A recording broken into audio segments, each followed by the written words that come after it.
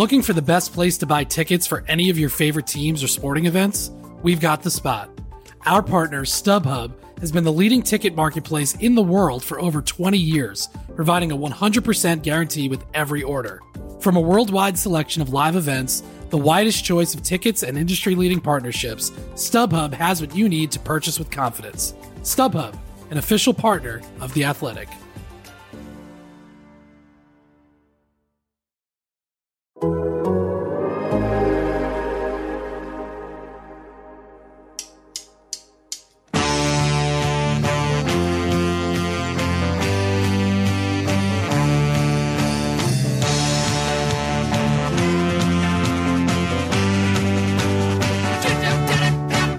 Welcome to the Big Thing on Total Soccer Show, the weekly episode where we sink our teeth into one of the meatiest topics in the beautiful game. Today, we're talking about our Lord and Saviour, Jude Bellingham, or as he will be known in a few years, Sir Jude Bellingham. Born in the West Midlands, not far from where Darryl Grove was born and raised, Bellingham joined Birmingham City as a 7-year-old, and it was clear he was special early on. He was so special, in fact, that Birmingham retired his shirt when he left the club in the summer of 2020 at the age of 17. He moved to Dortmund, with Birmingham having reportedly turned down a big offer from Manchester United, bullet dodged, and ripped it up in the Bundesliga before moving to Real Madrid the past summer for a fee that could rise to 133 million euros with add-ons. And with his game-saving performances so far, with 13 goals from his first 13 games at the time of recording, Jude is making sure Dortmund and Birmingham get those sweet, sweet add-ons. So, how good is Bellingham right now? Why is he in such great form? And how long can it last? That is what we're exploring today on The Big Thing. My name's Ryan Bailey. Joining me today on that exploration, Taylor Rockwell. Hello, Taylor. Hello, my friend. I'm excited for this one. It's going to be an interesting one because I think we've only done player-centric episodes on, like, maybe Lionel Messi and where he would move next. I don't know if we've gone in-depth on one player to this degree in this way on this show. So I'm excited to do so now. But as we established on Listener Questions yesterday, Taylor, same tier of player. All yes, good. Of course. Yes. Yeah, if not better. Yeah, Joe had him, I think, best of all time. I could be wrong. Indeed. Here to concur with that statement, Joe. Hello. Joe Lowry. Instead of doing anything related to that statement, I'm just going to say, Taylor, I think it's maybe a mistake that we let Ryan do the intro on an episode about an English player. I thought that was going to go on by itself for 45 minutes, and Ryan was just going to finish this out with a monologue. And I had some concerns. I'll put it that way. I had some concerns. Ryan and I both enjoy Comedy Bang Bang, where occasionally the host won't introduce a guest until like 40 minutes into the episode. And it would have been hilarious if Ryan had done a full 45 minutes on Jude Bellingham and then introduced us and then ended the episode. Opportunity missed, I'm going to say, Ryan. Yeah, my favourite of the Comedy Bang Bang Universe episodes are the ones where they do album reviews. So like they're doing Bruce Springsteen albums at the moment. And Joe, they'll do a 2-hour episode and they won't start talking about the album until an hour and 15 into the episode. That is my worst nightmare on a podcast. Oh my word. Okay. Not a chance am I ever going to be listening to that episode. There we go. Hint taken. Let's get to the meat of the action, shall we? Joe, I'll let you kick off. Just give us a little, set the table for us. How good is Jude Bellingham right now? Yeah, I mean, you did a good job of getting that table pretty well set. I guess I'll add like the dessert fork and maybe like some salad tongs or something to that table. Jude Bellingham's been unreal so far this season. I'll go and reuse some of the stuff you mentioned, Ryan. 10 goals so far in La Liga, 3 goals in the Champions League. He's got 13 goals so far in those two competitions. That's over 1,122 minutes. If you do the math, and I mentioned this on yesterday's show, he is averaging a goal every 86 minutes. That is absurd on its own. If you have a player who's scoring a goal every 90 minutes, please hang on to them and make them your own and keep them forever. I would like to remind people, though, Jude Bellingham is doing this as a midfielder. And midfielder is a blanket term that can mean a lot of different things. We'll get more into the nitty-gritty of his role later on. He sort of is playing as a forward, but he is still a midfielder. He's doing it as a midfielder, and he's also doing it as a 20-year-old. So all of those things are absurd to begin with. Then you get a little deeper into some of this stuff. It's not just the volume of goals for Jude Bellingham, for me at least. It's the spread as well. So he scored in 7 out of 10 La Liga games.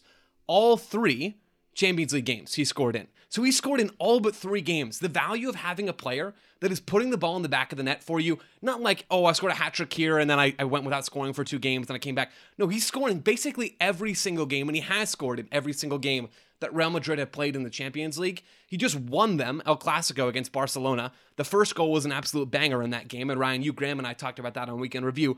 The second goal, fluky, but he does make his own luck in terms of the run and the positioning that he takes up. He scores both goals in a 2-1 win for Real Madrid, giving them a little bit of cushion at the top of the table. This guy has been absolutely unbelievable so far in 2023.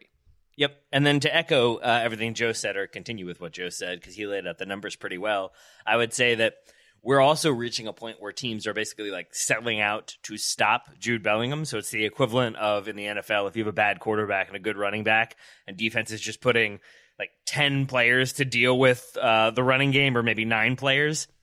Feels like that's what opposition defenses are starting to do with Jude Bellingham, of trying to limit him, trying to double, triple team him to limit his effectiveness. But that then obviously opens up opportunities for his teammates. So even when he's not heavily involved from a statistical standpoint, which is still a very rare occasion at this point in his Real Madrid career, it still almost has an impact because it opens up chances for his teammates and creates more space and the like. Yeah, I'll add just one thing very quickly on the back of that. We mentioned this on Monday. The fact that Xavi very clearly instructed Gavi in midfield when Barcelona were back defending. Gavi was defending most often in that El Clasico as the deepest midfielder for Barcelona. The fact that there were several moments in that game when Gavi's just trailing around following Jude Bellingham. Teams are not game planning for Real Madrid first. They're game planning for Jude Bellingham first and the rest of Real Madrid after, which is, I'll be honest, not a sentence that I necessarily expected to say 2-3 months, wherever we are into the La Liga season. Indeed. Joe, Bellingham's specialty, as we've declared, is winning games and with late winners and, game-deciding goals. Have either of you calculated where Madrid would be on the table without him? Let's assume they didn't have anyone in his stead winning those games instead. They're top of the Liga now. Do we know how many points they'd have without? Obviously, they probably wouldn't have won the Clasico without him for a start, No. So we can knock 3 off there. No, I don't have, maybe Taylor's got the list of results or he can pull it up along the road. I don't have that up in front of me, but I mean, Real Madrid would not be in this position. You see stats all the time, and this is such a pet peeve of mine, when people go and reference like, oh, this is, somebody did it recently with Jesus Ferreira, and I don't know who it was, and my apologies if you're listening. But you go through and you look at, okay, FC Dallas are, 1 in 7 when Jesus Ferreira doesn't score, and they're 7 in 1 when he does score. Well, yeah. Of course, like goals are the most important thing in this game. And there's like 2 of them that your team scores 1 point, whatever, every single match. So of course, 1 goal is going to sway the tide. That's all that to say is, I think in this case, we can use that as an example of how impactful Bellingham's been. The fact that he scored that many goals in that many games, and we just saw him win a game against the best team that Real Madrid is going up against in La Liga. I mean, that says a ton about how important he is. Yeah, definitely so. And Joe, How important is he to Real Madrid's success this season? Do we see them as Champions League? Well, obviously they're Champions League contenders, but do we see him as being a key part of their quest for trophies this year? Absolutely. I think he's essential, especially with how Real Madrid went about their offseason and Karim Benzema leaving, them having now this goal-scoring gap in their attack. Bellingham has come in and helped fill that. And we'll talk maybe a bit later about whether or not he's going to continue at this rate. But for now, he has absolutely filled in that role, putting up better numbers than we would assume even Karim Benzema would have put up for Real Madrid over the same spell of games. If Jude Bellingham is playing at this level, or even something close to it, with all of the other talent that Real Madrid have, stacked in midfield, versatile forwards, Vinicius Jr. is in contention to be the best player on the field anytime he's on the field, seemingly. They have all the pieces to go, well, they have almost all the pieces, I think, to go and make that run, and it wouldn't surprise me at all if they end up winning La Liga and winning the Champions League this year too. Yeah. And given the momentum Taylor at the moment that he's got, it would be a shame if he doesn't end up with any silverware in his hands this season, wouldn't it? Yes. I mean, I think you always want to be rewarded in that physical way. At the same time, if he is able to keep up, again, even some level of this level, I think he has to get some individual awards along the way, be it like Player of the Month, maybe it's Player of the Season, maybe it's Real Madrid Player of the Season. I'm sure he'll get Newcomer to the League awards, so he'll get some individual stuff. But everything I understand of Jude Bellingham tells me that he wouldn't really care about that and would much prefer a league title or a Copa del Rey or the Champions League or some combination of the 3, if not all 3. And I think that will probably be how this season is measured, but I think for Bellingham, it's already sort of being measured in those individual feats. As Joe was talking, I went through and counted.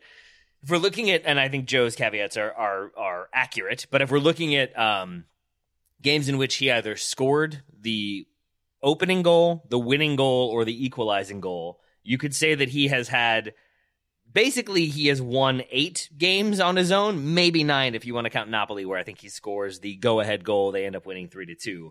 But that one aside, you could say Almeria, Celta, Getafe, Union Berlin, Osasuna, Sporting Braga, and Barcelona. So a good number of games this season, he has scored the winning goal, the go-ahead goal, or a critical goal along the way. And oftentimes he's scoring the equalizer and the winner on occasion. So a pretty strong start in terms of how he's pulling Real Madrid to some wins this year.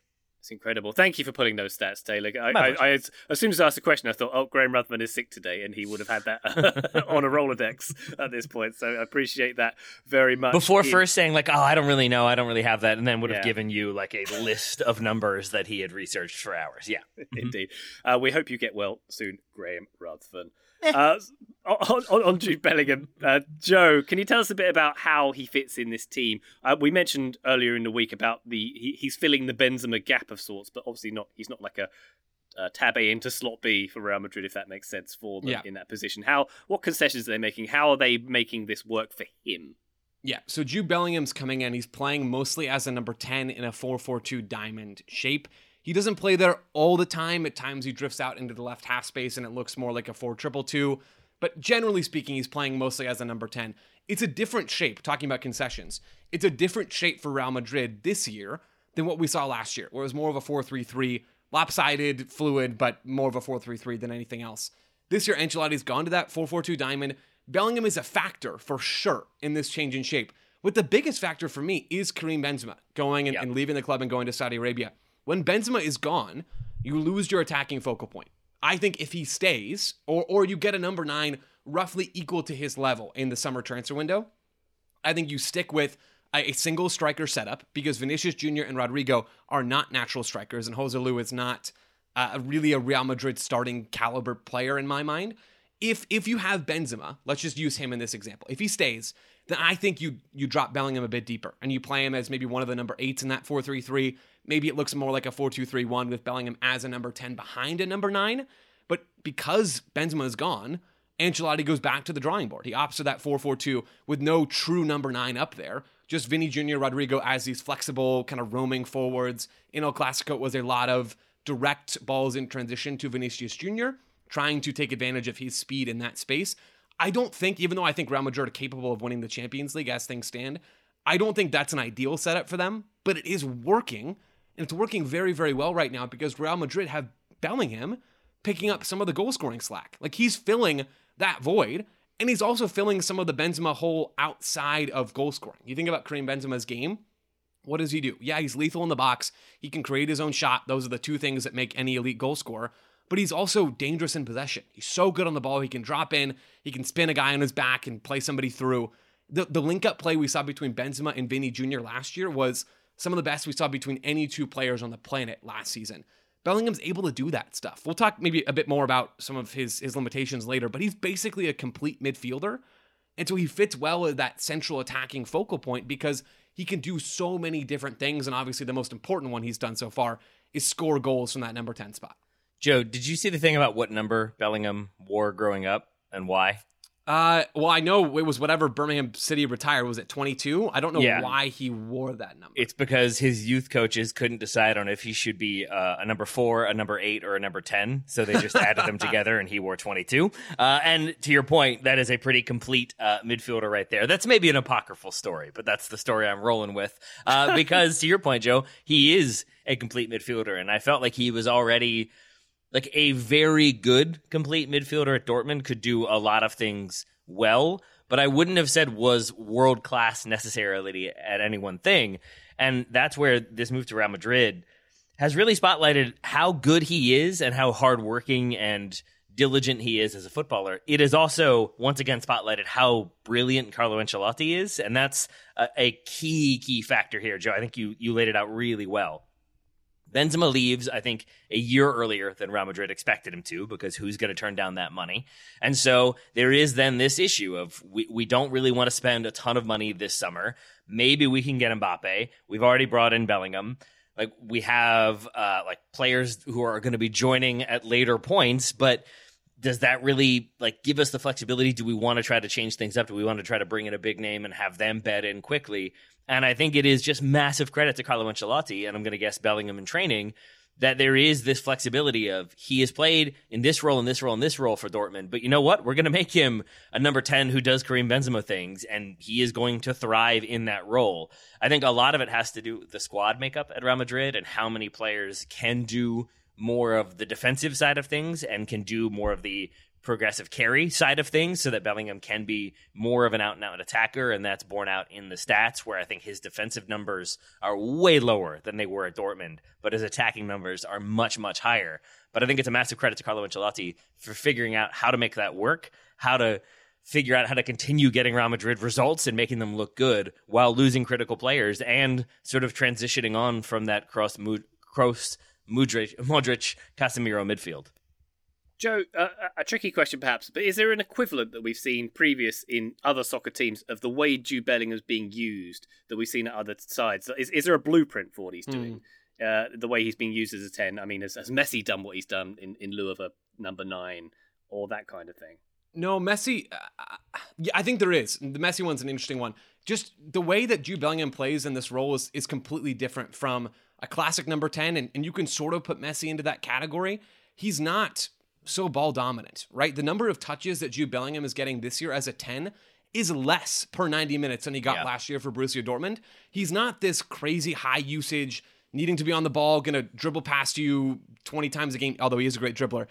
He's not that player. He's not a Mesut Ozil. He's not any of these through ball threader types. He can do a little bit of everything, but the names that kept coming up for me as I went through and did a bunch of film on Bellingham and combed through a bunch of stuff is Frank Lampard and Steven Gerrard. Sort of thinking about these players that could do a number of different things in midfield, but especially with Lampard, would crash the box, right? And I don't always think of Lampard as playing the number 10 role, but that's sort of how Jude Bellingham has interpreted this position, which is not one that he's played a ton before prior to this season. Bellingham's biggest impactful trait so far, even with him widely outperforming his expected goals, is his movement into the box. Like his number one standout trait that's made him into what he's been this year for Real Madrid is him crashing the box and almost pulling together all of the striker instincts that he has in his body. His ability to use those traits to crash, to find space, to be the second runner, even to be the first runner at times, to stay alive for rebounds, all of those things. He scored goals on each and every one of those aspects so far. So I think of him first and foremost when he's playing as a number 10, as sort of a Lampard type, but even the way that Bellingham plays that position and the level he's doing it at right now, and all the other things that he's good at too, he's, in my mind, more of a unicorn than anything else. Yep, I would agree. Because I think when you see players moved into a new position and thriving, or players sort of changing their position slightly and then the team being oriented around them, it is oftentimes an older player who's having to adjust the way they're playing because maybe they've lost a little bit of their speed or just a little bit of that quickness or acceleration. Like Andrea Pirlo moving further back, but that working really well, is a similar example. But to me, it's very much we need to get the best out of this player, so we're putting him in a position that allows for that to occur. With Bellingham, it feels like basically he can do this thing that no one else can do, but is also exceptionally good at it at the same time when it comes to Real Madrid right now.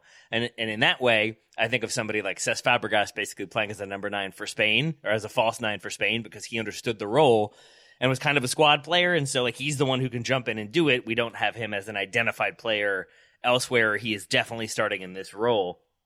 And so those are all similar situations or similar scenarios. But to Joe's point, I think he is a bit of a unicorn because it's a player who is in their prime, or maybe not even yet in their prime, and is playing a different role somewhat out of necessity, but also out of ability. But then they are elevating themselves and the team as a result. It's difficult to think of a player who's done anything quite like that, let alone in their first season with a new club, a club the size of Real Madrid. All right, let's take a quick break. When we come back, we'll dig in a little more to what makes Bellingham a special little unicorn, and we'll maybe look at what might have been if he'd not chosen Real Madrid. Back shortly. This episode is brought to you by Michelob Ultra, the official beer sponsor of the NBA. Want to get closer to the game than ever before? Michelob Ultra Courtside is giving fans the chance to win exclusive NBA prizes and experiences like official gear, courtside seats to an NBA game, and more. Head over to michelobultra.com/courtside to learn more. This episode is brought to you by Michelob Ultra, the official beer sponsor of the NBA. Want to get closer to the game than ever before? Michelob Ultra Courtside is giving fans the chance to win exclusive NBA prizes and experiences like official gear, courtside seats to an NBA game, and more. Head over to michelobultra.com/courtside to learn more. Total Soccer Show, welcome back to The Big Thing. Taylor, I come to you and sort of ask, what kind of development path have we seen evident from Jude Bellingham, from maybe perhaps from Birmingham to Dortmund to here? Have we... he's not come out of the gates at Birmingham as the finished product. Obviously, he's very special. He's special enough to have his shirt retired and for him to be one of the key prospects. But are we seeing evolution in front of our eyes, I suppose is the question. Yeah, I think we are. But I think we're also seeing intelligence both from the player and by all accounts from his parents as well. Still very, very close with his parents. They live near him in Madrid. I think his mom oftentimes, it's either his mom or Vinicius who drives him to training, apparently, which is a strange trade-off. I like to think that they work out the carpool schedule the night before, his mother and Vinicius. But it does seem like he has a very strong relationship with his parents.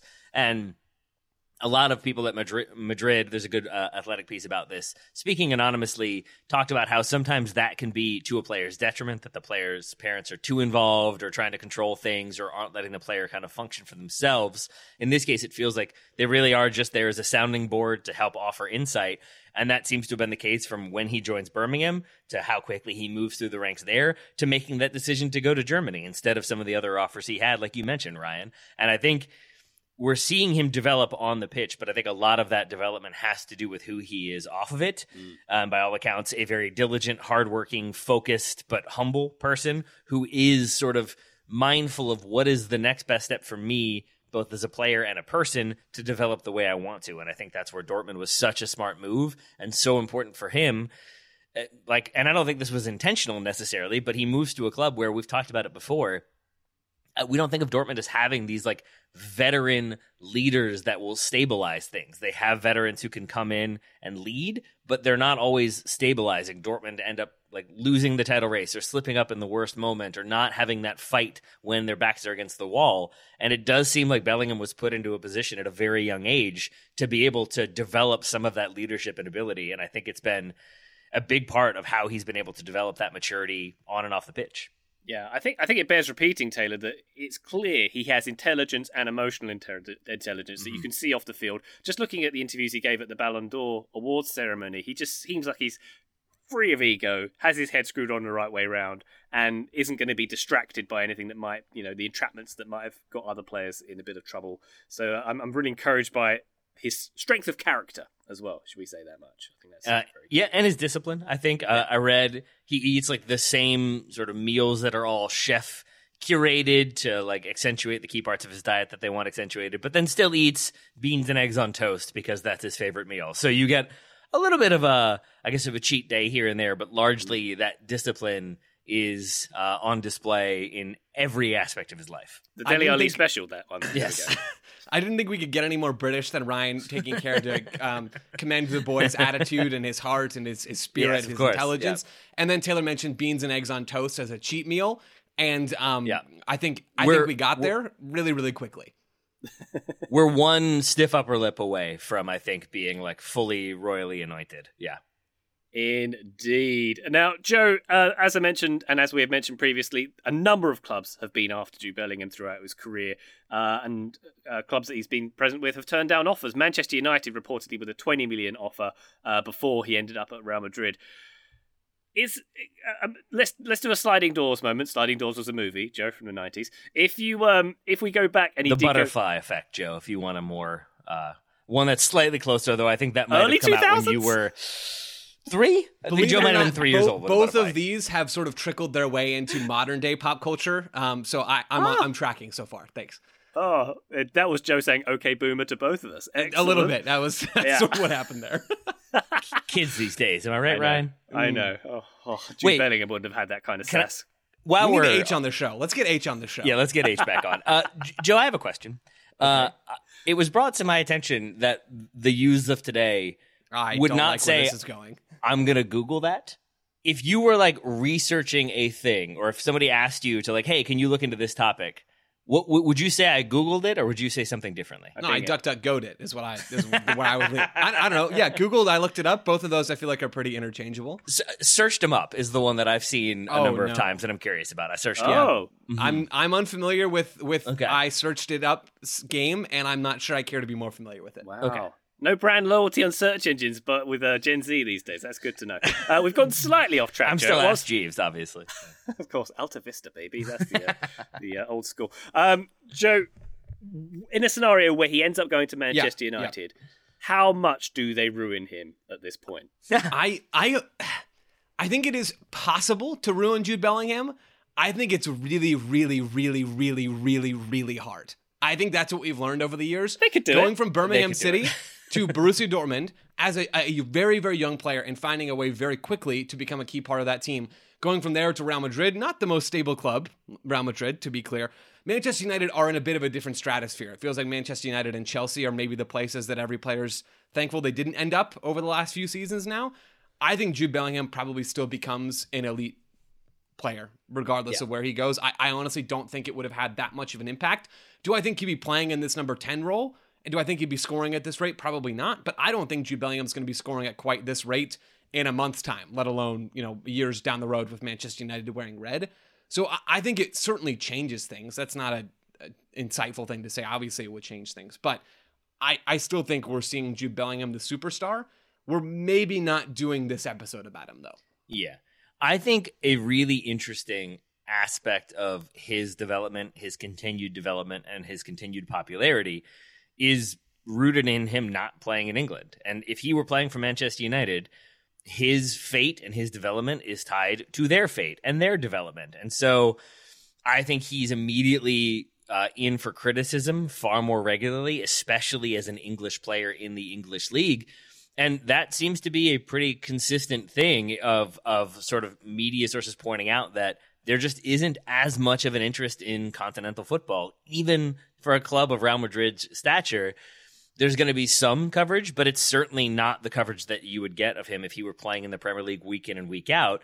And to some extent, I think that reduces the pressure on him because it makes him less of a thing that's discussed every single day on every single time on Match of the Day, and is criticized in the papers, and we're talking about what he wore and what he drove and who he's dating and who he was seen. Like, I just don't think there's nearly as much attention on him. And so for that alone, I think he is able to develop outside of all of that pressure that is both being an English player who plays for England, but also an English player who plays for a club like Manchester United. I think being at Dortmund, who are like the second tier in Germany behind Bayern Munich, there is immediately less pressure there.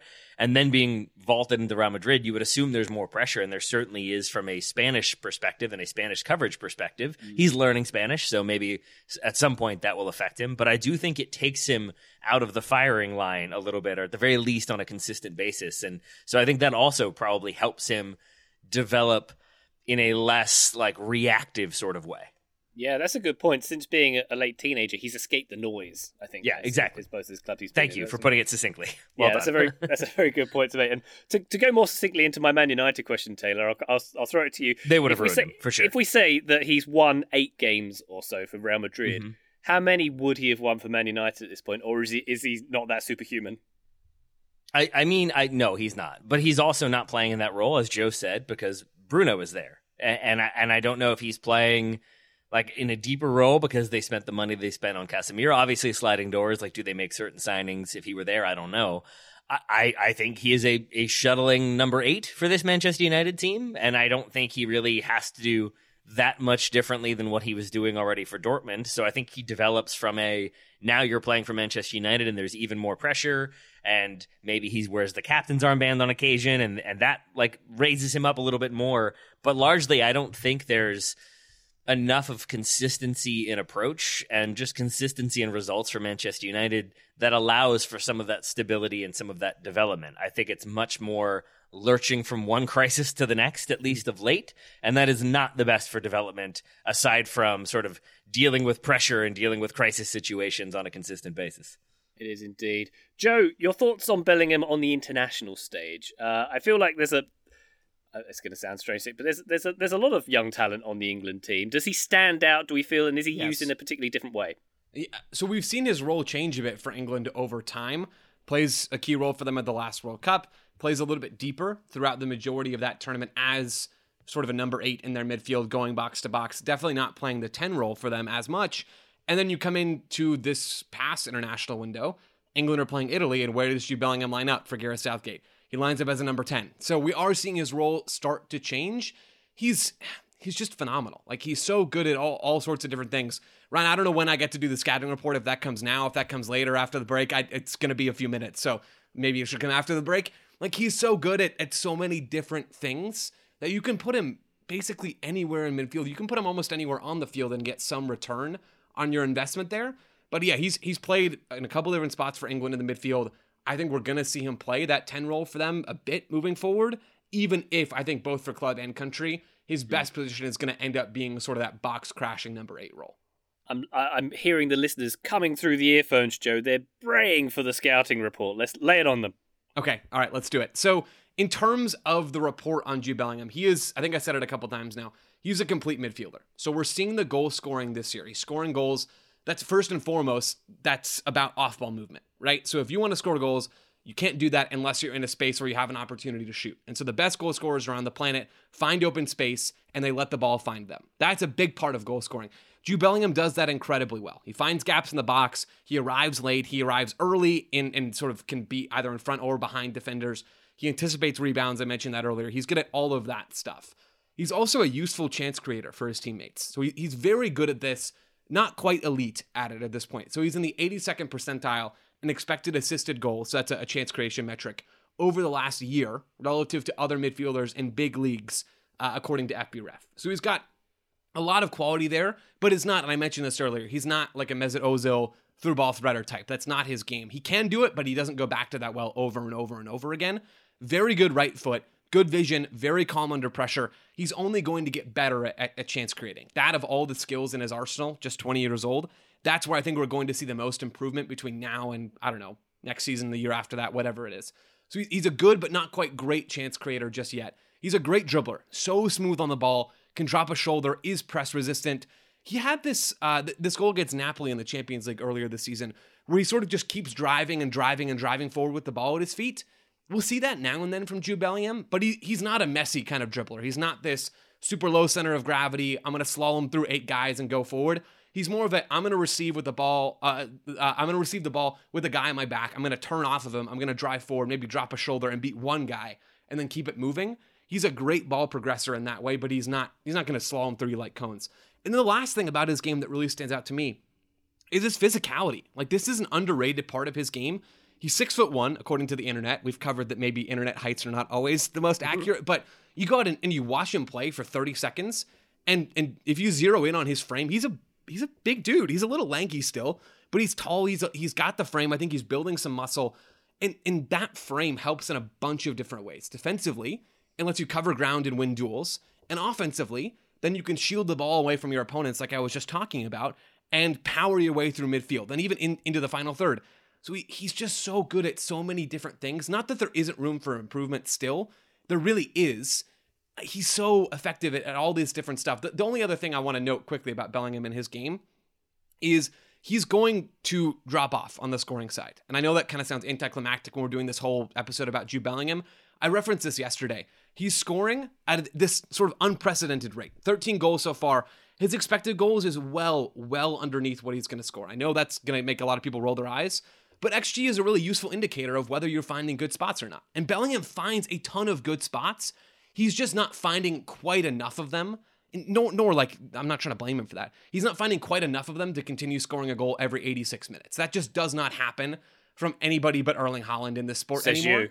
Yes, it says me. Maybe I'll look like an idiot in a month. I don't think I'm going to. But like that's one sort of undercurrent here. But even with that, and even with me factoring that into the scouting report, he's awesome. He's so incredibly good. On that note, Ryan, a question for you. I've seen a lot of different, primarily English writers, drawing comparisons to English players of the past, Paul Gascoigne, Harry Kane, Steven Gerrard. There's one in particular that I think like there is some parallel with. Is there anybody from England teams, past or present, that like he reminds you of, or you remember feeling similarly hyped about when it comes to their ability at such a young age? That was a good question.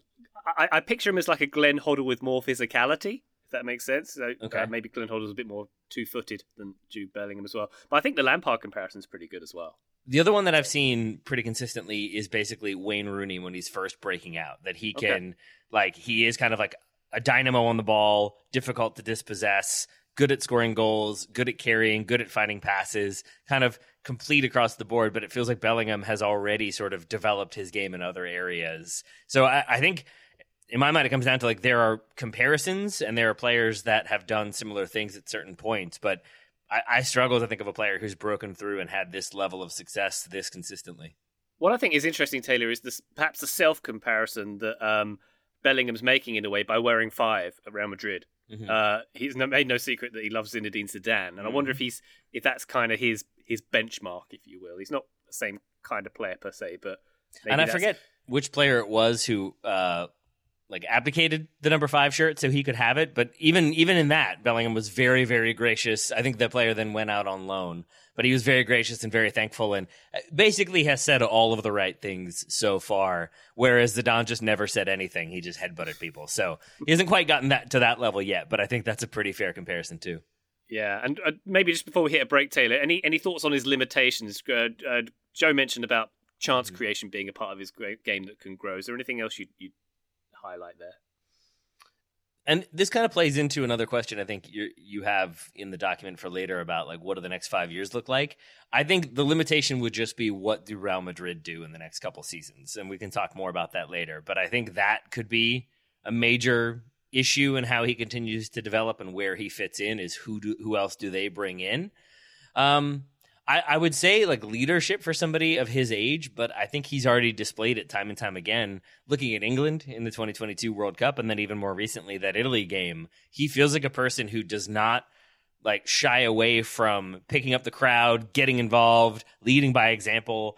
It's crazy to talk about that with a player who is as young as he is, but I think he has so many of those intangibles and so many of those just little things that can be difference makers that I think it's just about continuing to like sharpen certain skill sets. Maybe he won't keep up the goal scoring. Maybe he adds some more assists along the way, but I think it's also just adding more things to the portfolio because now he's reached a level where I think he has some house money to play with, basically. Yeah, you hear that, Jude? Rein in the slack. We're watching you. Let's take a quick break. When we come back, we're going to look ahead to the future and look at his potential status among the very best in the world. Back shortly. This episode is brought to you by Michelob Ultra, the official beer sponsor of the NBA. Want to get closer to the game than ever before? Michelob Ultra Courtside is giving fans the chance to win exclusive NBA prizes and experiences like official gear, courtside seats to an NBA game, and more. Head over to MichelobUltra.com/courtside to learn more. Hey folks, this is Taylor from the Total Soccer Show, reminding you that we are inching ever closer to the start of the summer transfer window, which means there are teams that will buy and sell their players early, there are teams that will leave that business very late, and there are teams that will operate in between. But no matter what, it's going to be a chaotic situation. There's going to be offers coming through willy-nilly. There's going to be transactions to be tracked and processed and make sure that enough money is there. There's going to be probably angry clubs calling to complain. There are many things to deal with, and unfortunately for those clubs, there is no sort of business tool that makes things easier, makes transactions simpler, gets the business done efficiently and effectively. But for the small businesses around the globe, there is such a service, Shopify. Shopify is the global commerce platform that helps you sell at every stage of your business. From the launch your online shop stage to the first real life store stage, all the way to the did we just hit 1 million orders stage, Shopify is there to help you grow. Whether you're auctioning autographed apparel or selling sleek kits, Shopify helps you sell everywhere. From their all-in-one e-commerce platform to their in-person POS system, wherever and whatever you're selling, Shopify's got you covered. Shopify helps turn browsers into buyers with the internet's best converting checkout, up to 36% better compared to other leading commerce platforms. And you can sell more with less effort thanks to Shopify Magic, your AI-powered all-star. And I really appreciate that about Shopify. No matter how big you are, no matter how fast you want to grow, Shopify gives you everything you need to take control and take your business to the next level. Shopify powers 10% of all e-commerce in the United States, and Shopify's the global force behind Allbirds, Rothy's, Brooklinen, and millions of other entrepreneurs of every size across 175 countries. That's as many countries as will be selling players in the transfer window this summer. Plus, Shopify's extensive help resources are there to support your success every step of the way, because businesses that grow with Shopify. Sign up for a $1 per month trial period at shopify.com/TSS, all lowercase. Go to shopify.com/TSS now to grow your business no matter what stage you're in. Shopify.com/TSS. Total Soccer Show, welcome back to The Big Thing. Joseph, on yesterday's Listener Questions episode, we answered a question about Jude Bellingham and his status among the best players in the world. You've had a day to think about it. Any thoughts on where he ranks? Would you like to apologize? Yeah, that's what I'm getting at. No, I would not like to apologize. Bellingham, for me, is in sort of that next tier underneath the Mbappe and the Haalands and still Messi right now in the world. And I mentioned some of the reasoning for that on yesterday's show. I don't need to rehash all of it. But the idea there being the scoring is going to dry up a little bit for Jude Bellingham. If we set that aside and just look at his form right now, yeah, he's absolutely on that level. He's scoring at that level. He's still providing the occasional chance for his teammates now and then. You know, I would take Jude Bellingham with anybody, over anybody right now. But the thing is, it's probably not quite going to stay that way. You'd expect some regression, which is fine because he's still getting in a ton of good spots, still is very, very dangerous in the attack and in other phases of the game as well. But he's at a disadvantage because he won't play this 10 role forever. Real Madrid probably will go out and sign a number 9 before too long, and that's going to shift the structure of their attack. It's going to impact the wingers who are playing as strikers right now, and it's going to impact Jude Bellingham. Things are going to change, whether that's his regression or Real Madrid changing things on their own. And yeah, they'll change for Mbappe and Haaland too, but those players put the ball in the back of the net so consistently and have done so for quite some time. Among midfielders, if we want to loop all them in together, sort of the more attack-minded midfielders, not just number 10s, but number 8s that go box to box too. Bellingham, I think, is right up there with the best in the world, if not the best in the world in that category right now. But if we're expanding this to look at all players, which is really, really hard to do with any level of accuracy and stripping out bias, like I probably have him underneath Mbappe and Haaland, but he's awesome. Like I'm not saying anything to the contrary. Taylor, any thoughts on that question? The big one? I have thoughts. Namely that I kind of hate the Ballon d'Or. I think we've talked about that before. So I'm automatically loath to be like, yep, he should win the Ballon d'Or. He's the best player in the world. But if we're talking about players that I think at present are just like, if you ask me who are the best players on the planet, I think he's in the top 3, maybe the top 4. I think Joe has made good arguments for why Messi is still in that conversation. But the argument being, did you watch the World Cup? That's exactly. I did. But Bellingham I think was great. With the way Bellingham has come on at Madrid, and I think to reiterate what I said yesterday, how much he has developed new aspects of his game and just developed them, even if they were there in like limited capacity, to raise them to such a level where he is such a critical performer for Real Madrid. I think that's where I see him as having that staying power, even if the goal scoring does dip. And I think it will. I think Joe's made a good argument. I don't know how much it will, because I think he is being used as that sort of like second striker, support striker, what have you. I think he's going to continue to get goal scoring opportunities and has license to take some shots and make things happen. So I think he'll still score goals, maybe not at this rate, but I think everything else he has on offer is why I include him in that group, even if he's not like just pumping in goals in the Premier League or lightning fast and outrunning defenders the way Haaland and Mbappe are respectively. I think he still is in that conversation for me at present, for sure. Yeah, the one thing on the goals stuff there, Taylor, you're right. He's going to still continue to find a lot of good spots and take a lot of good shots and score a lot of goals. My guess would be, in sort of, if you parse through some of the numbers, it's still a really small sample size, but you go back through, my guess is that he'll still be scoring maybe a goal every other game. Like that's kind of right where he is right now, a goal, every 180 minutes instead of a goal every 90 minutes, basically. That's still a fantastic scoring rate. Like that's a decent scoring rate for anybody. For a midfielder, that is very, very strong. He's still going to be picking up a lot of those really useful positions and putting the ball in the back of the net a bunch. It's just not, at least in my head at least, and sort of when you look at some other data here, I don't think it's going to stay at this level, But again, that's not to say he's not a key cog for Real Madrid. Even if the scoring drops off, you can make a really good argument that he'll still be the most important player on that team until they go out there and identify another center forward. It just doesn't, for me, him being this important for Real Madrid, who have maybe not completely rebuilt themselves from last year, doesn't necessarily mean that he's automatically in the best player of the world conversation, even though on form right now, he absolutely is. Do you think, Joe, that Real Madrid, it's a priority to identify a new number 9 at this point, given Bellingham's form, I should say? If you're Florentino Perez, Real Madrid president, are you actively seeking one, I suppose, is the question. I am, yes. Honestly, who can predict what Perez is going to do? Maybe he's going to build Bellingham 4 skyscrapers and film another documentary. I don't know what's going to happen. But if I'm Real Madrid, I'm sort of thinking, I'm trying to think a few steps ahead of thinking, okay, Bellingham's on a heater right now. It's been incredible. He's still going to be great for us. He's probably not going to keep this up forever. So you want to go out there and sort of prepare yourselves for, okay, how are we going to evolve? How are we going to adapt? Maybe this 4-4-2 diamond isn't going to be the ultimate move for us, and we need to make a couple of changes. At this point, though, Bellingham's made that more complicated. Before the season started, I thought it was very obvious that Real Madrid needed to go find a center forward at a higher level than Joselu. Now, you go out there and do that, and it's sort of like, well, do you not believe in Jude Bellingham? Do you not think he can continue to carry you? Don't you have a good thing going? Like, you're a top of La Liga, you're doing fine in the Champions League. I think you have to parse through that noise and say, like, no, this is something that we need to do to allow Jude Bellingham to continue to thrive and embrace the next step in his career. I think you can spin it in such a way that you get around some of the PR nonsense that comes through that stuff naturally. If I'm Real Madrid, I'm absolutely starting to look and hoping to find one in the winter, and if not the winter, then definitely in the summer. What do you think, Taylor? What if it's, even if it's not a pure number 9, what if it's an Mbappe who comes along, for example? Does that change the picture significantly for him? First of all, to go with what Joe was saying, I love the idea of the Real Madrid board basically being like, you got a problem with Bellingham, bruh? Like, I hope that's how they're approaching negotiations.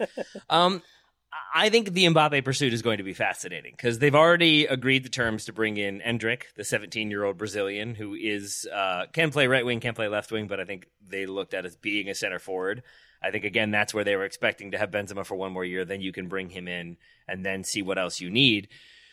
But I think, like, if Mbappe's available, I don't know how they don't go for him. But I think if you bring in Mbappe and lose Carlo Ancelotti at the end of the season, which we think they're likely to do, we think he'll leave for perceived greener pastures, you are sort of setting yourself up for, here was this blueprint that was working really well. Now you've brought in Endrick, and then you brought in Mbappe. You've got to make everybody happy. Maybe you're asking Bellingham to do less. Maybe you're putting him into a more defensive or number 8 position. I think that's where I say what Real Madrid do business-wise will, I think, be a pretty key contributor in how Bellingham continues to develop or potentially doesn't develop as much at that point. And I also think it seems like the vibe at Madrid right now is very anti-Galactico. It's very youth coming through, players who cost a lot of money, don't get me wrong, but I think are developing together. And so I don't think you have any of those players who are screaming for the ball every 10 seconds and pouting if they don't get it. And that does feel like a thing that Kylian Mbappe might bring. We know how he's handled his negotiations with PSG, and we know how much he has sort of expected control. Does that carry over if he goes to Real Madrid? Does that disrupt things as well? I think that will be where they have to get things right or continue to get things right, because thus far, the way they've overhauled the midfield has been spectacular, and they've really set themselves up for 10 or 15 years if everybody stays and everybody stays healthy. So just those additional additions is what I think could have a pretty big impact on Bellingham's continued growth. All right, final question from me for you today, Joseph Lowry. What does the path ahead look like for Jude Bellingham? How much will that winning goal in the 92nd minute of the 2026 World Cup final affect his prospects going forward? So does he have U.S. citizenship? I didn't realize he could still file a switch. I didn't think he could make that happen. I think over the next several years, what we're going to see from Jude Bellingham is him becoming the best advanced midfielder in the world. Like that's what I think. Maybe he's already there. I think he's going to cement that status and, score 12 goals and have 8 assists a season for the next 5 years, or maybe even have higher scoring tallies than that. Like he is a unicorn. He's so good at so many different things. I'll say it 1,000 times. I could not believe how strong he looks on the tape when you go back through and watch even other things outside of his goals. Lots of players can do a little bit of everything. few players can do as much of everything as Jude Bellingham does. And I think he's only going to do more and more of those things and become the best player in whatever his role is year after year after year. And we'll look back on him. We'll look back on Jude Bellingham and think like, oh, maybe somebody who didn't grow up watching Jude Bellingham 40 years from now will look back and see that his jersey was retired from Birmingham City and think, oh, that makes sense. And they won't realize that it was retired preemptively, basically, that they just retired it because he played one season with them and was awesome, and they wanted to inspire others, I guess is the language they used. People who don't know that story will look back and think, oh, yep, that makes sense, and maybe his jersey is going to be retired by the other clubs too. Have to think if he had a 1 to 11 number, they wouldn't have retired it though, right? Yeah, probably not. 22 worked out well for him. That's good wisdom. Like, choose number 37 or something like that. Yeah. Leave the door open for likely. yourself. That's exactly, right. Exactly. Taylor, your thoughts on the trajectory of his career?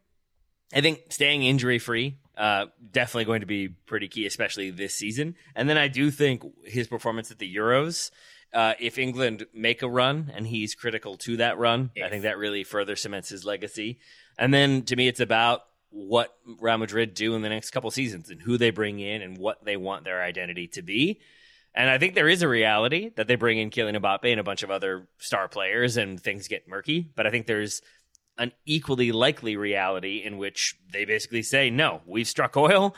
We are sticking with what we've got. We're going to bring in players to kind of continue to develop out our team. But this is our midfield core. Jude Bellingham is a key player. He's a future captain. He's our future Zidane. And they roll with him. And I think that furthers that development all the more. So it's a really interesting point for him where he has come on so quickly, or like moved to that next level so quickly. And then it's about how sustainable that is, or even how much he can exceed those expectations. Marvellous stuff. All right, so Jude Bellingham, we wish you well in your future endeavours. This has been The Big Thing. Taylor Rockwell, thank you so much for Big Thing in it once again. My pleasure. Just avoid Man United for a while, Jude. Much as that pains me to say. Let's not get him sucked into that one too quickly. Let's not make that exclusively for Jude. We should make that for most parties in soccer as well, I would suggest. Yeah, probably. Sorry, Taylor. Joe Lowry, thank you very much for your insight as always, my good man. Yeah, right back at you, Ryan. This was fun. It was indeed. Listener, let us know what you think about this episode. Thank you very much for joining us there in patreon.com/Total Soccer Show. If you'd like our bonus materials, we've got bonus podcasts, videos, and access to our funky Discord. All the cool kids are there. But for now, listener, thank you again for joining us. We'll be back on the feed very shortly. But for now, bye!